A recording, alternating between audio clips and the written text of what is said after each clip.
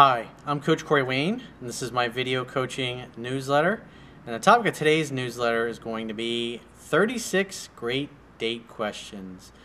Well, I actually got the idea to do this video from a viewer who sent me a link to a New York Times article. It was from 2015, and the title of the article was The 36 Questions That Lead to Love.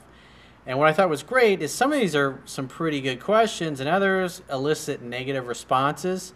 So I'm going to go through a few of these questions and just to kind of give you an idea of the kinds of things if you're going out on a date with somebody that you should focus on. Because you got to remember, I've talked about this in the book and in countless videos over the years.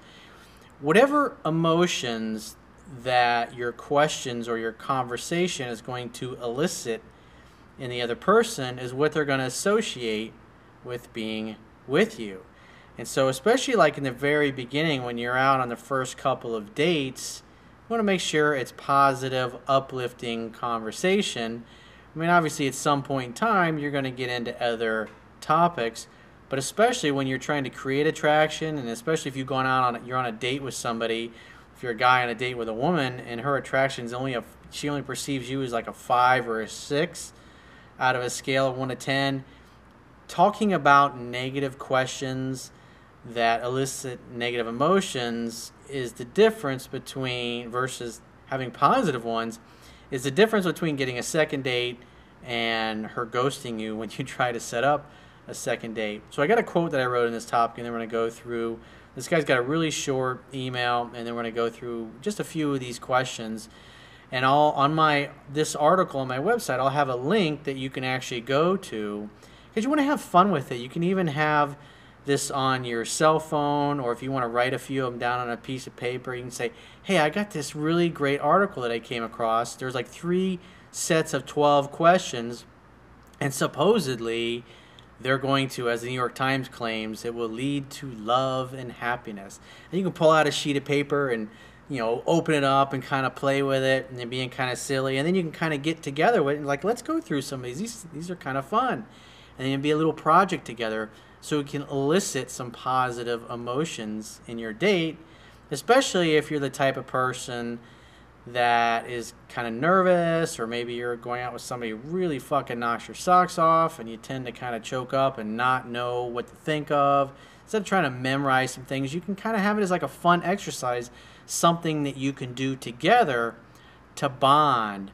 Almost like, if you think about it, you ever seen some of those game shows where people go and they have questions and they work on a team together? You can kind of have that same kind of approach. So the quote that I wrote for this particular video says, when you're on a first date, your questions and topics of discussion should be positive and fun. It's best not to discuss negative or overly serious topics. If you're a man on a date with a woman, whatever emotions your questions and topics of discussion elicit are what she will associate with being with you. Save the negative and heavy subjects for after you are intimate and serious, or you will run the risk of turning your date off and lowering their attraction to you. If it's not positive, uplifting, and fun, being the key, don't bring it up. You're on a date to have fun and enjoy each other, not to be their therapist. You want to be an escape from life, an enhancement, someone to bond with, and a blessing, not a turd in a punch bowl.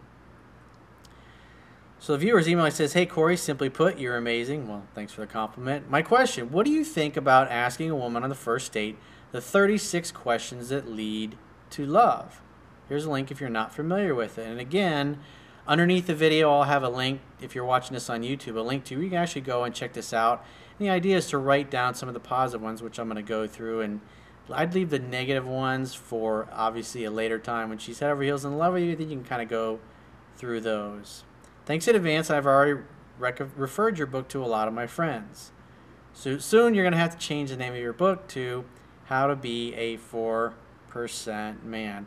Well, like I talk about in the book, only 3% of the world's population is succeeding at the highest level in every area of their life. At the end of the day, there's always people being born. Our population seems to continually expand on the planet, at least for now it is. And there's always somebody that's going through a breakup. So there'll be plenty of people. And for those of you, I see people sometimes going, God, I really don't want to recommend your book to my friends because What if too many people find out about it and then they have competition? Well, that's a scarcity mindset, obviously, and that's not the way you want to think. So let's go through some of these questions in the world. And this is like set number 1. And I notice it seems like as you go further, the questions tend to get a little more serious, and obviously you see some negative ones. So this is actually the first question off set number 1. It says, given the choice of anyone in the world, whom would you have as a dinner guest? Pretty interesting. Number 2, who would you like to be famous, and in what way? And this one's kind of funny. This is number 3. Before making a telephone call, do you ever rehearse what you're going to say and why? It's pretty positive. Good questions. So far, so good. What would constitute a perfect day for you? Pretty good positive question. When did you last sing to yourself or to someone else? And here's number 7. This is like kind of a negative question. It says, do you have a secret hunch about how you will die? I mean, on a first date, you don't want to be talking about dying. So obviously, I would nix that. The idea is to be playful, to be fun, uplifting, positive, the kind of questions that can make you laugh. And obviously make your date laugh, because that elicits positive emotions. Here's another one. Number 9. For what in your life do you feel most grateful? Good positive question. If you could change anything about the way you were raised, what would it be? Probably wouldn't ask that particular question, because why? Why wouldn't I ask that particular question? Because what it presupposes is that there's something wrong with your childhood, or that you had a negative childhood, or there's something about you that you don't like. So let's go into, this is the set number 2. Again, I'm not going to go through all these. I want you to go to the article and check it out, but these are just a few of them. I want to comment on them just to kind of give you some ideas which ones I think are good and appropriate and which ones you want to kind of steer away from. Number 13, and this is for set number 2. If a crystal ball could tell you the truth about yourself, your life, the future, or anything else, what would you want to know? Pretty good. What is the greatest accomplishment of your life? That's a positive one. What do you value most in friendship? That's a good one. Because the question presupposes something positive. Number 18, what is your most terrible memory? I definitely steer clear of that one. Number 19, another one with the death questions. If you knew that in 1 year you would die suddenly, would you change anything about the way you're living now, and why? Again, it presupposes that you're not doing what you should be doing with your life. Number 20, what does friendship mean to you? That's a good one. Tells you how the other person thinks of it. What roles do love and affection play in your life? That's an interesting one. And kind of give you some insight on what the other person thinks about love and what they think about affection. Especially if you've a book that I highly recommend is The 5 Love Languages. It's a real I think it's like 100 pages. It's a great book because some people giving affection or giving compliments is their love language. Other people, it's giving gift. Other people, yet it's spending quality time with the other person. If you're somebody who's a gift giver and that's how you show affection, and you're dating somebody who wants to hear how much you care about them, and you don't really understand that, then you're communicating by giving gifts that you care about the other person, and the other person say they like affection and hearing compliments. No matter how many gifts or nice things you do, you're going to make the other person, if they want affection, feel like you don't care. That's why I think that's a really great book. That's another fun one to discuss. Hey, I read this great book recently. It's by Gary Chapman called The 5 Love Languages. Do you know what your love language is? That's a great topic, especially like relationships, because women love to talk about dating and relationships, and those are great questions. Have you read The 5 Love Languages? Well, here's the premise from the book, and it really was enlightening for me. Like for me, my family was all about gift giving personally, and that was what I thought was great when I read that book. because I didn't realize that. Naturally, everybody in my family, they give gifts as their way of showing that you care. The nicer the gift, or the more thought that goes into your gift, the more you care. If your gift sucks, it means you really don't fucking care about the other person. Or there wasn't much thought. Like gift cards, it's like, come on. 23, how close and warm is your family? Do you feel your childhood was happier than most people's? That's an interesting one because it presupposes that you were happier in your childhood than most people. Now, what if the person you're on a date with says, oh, my childhood really fucking sucked? I mean, a positive, optimistic person, no matter what happened in their childhood, is like for me. My dad used to kick my ass all the time or he ignored me. Never heard I love you, never heard I'm proud of you, great job, never heard anything like that.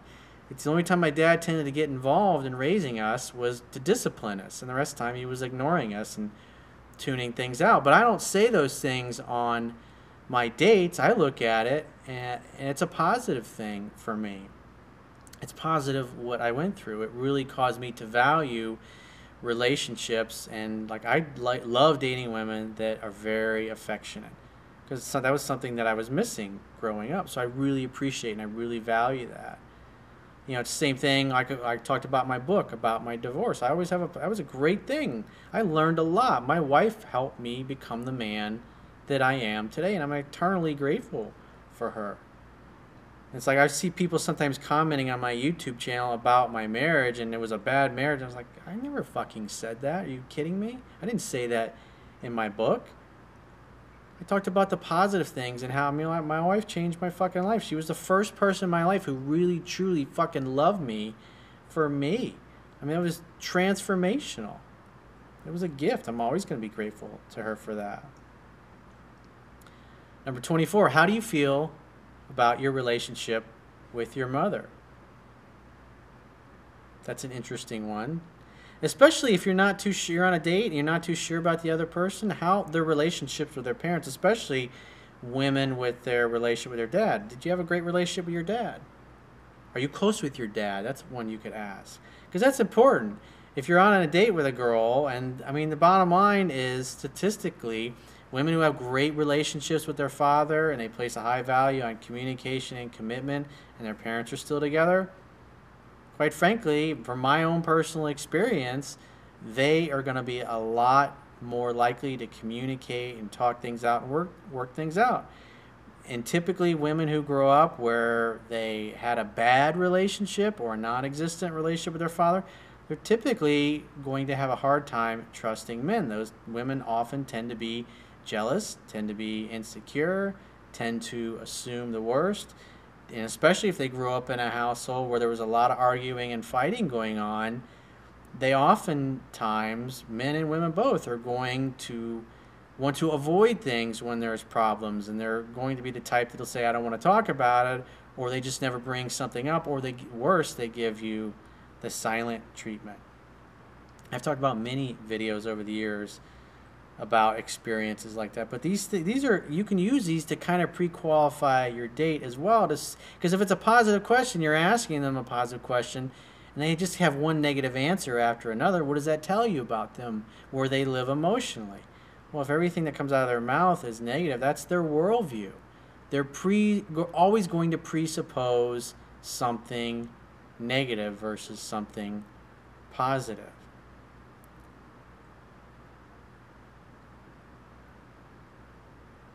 And these, like this one, number 28, tell your partner what you like about them. Be very honest this time, saying things that you might not say to someone you've just met.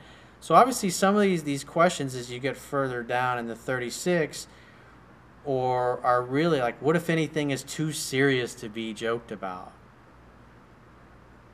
So in other words, that's a negative type of thing. And these like the first couple sets, there's a lot of good positive questions, but obviously you get into the latter sets of these. Number 35, of all the people in your family, whose death would you find most disturbing and why? Not appropriate for a first date. That's not okay. Maybe after you're dating, or maybe when you get to the point after a couple months of dating and your girl is in love and she wants to be exclusive, maybe that's the right time, I would say, to bring up some of these. I'd say the set number 3 of questions. If you're trying to decide whether you want to get serious with somebody or not, that's a good time to bring these kinds of sets of questions up. But anyways, on the original article on my website, I'll have a link to this New York Times article, so you can go check out all of these. But again, the idea is to be positive, to be fun, and only take some notes, put them in your phone. You can take them with you, or take it on a sheet of paper and make a game out of it, and just have fun with it when you're on your date. And so if you'd like to get my help personally, you can go to my website, click the products tab at the top of your screen, and follow the instructions for booking a paid phone or Skype audio coaching session with yours truly, and I can help you personally. And until then, I will talk to you soon.